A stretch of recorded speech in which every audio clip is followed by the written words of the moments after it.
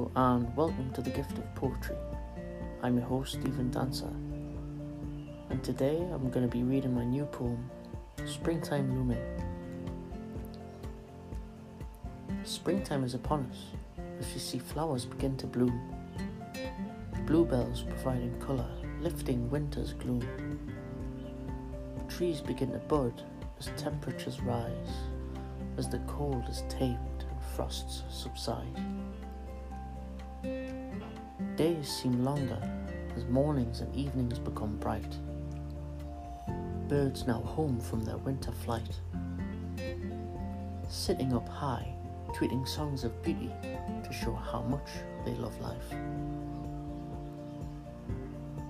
Now let us drop below the canopies of those budding trees and take a good look not at the birds but the honeybees.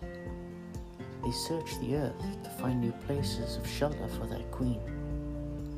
A buzz in the air as springtime is looming. Thank you.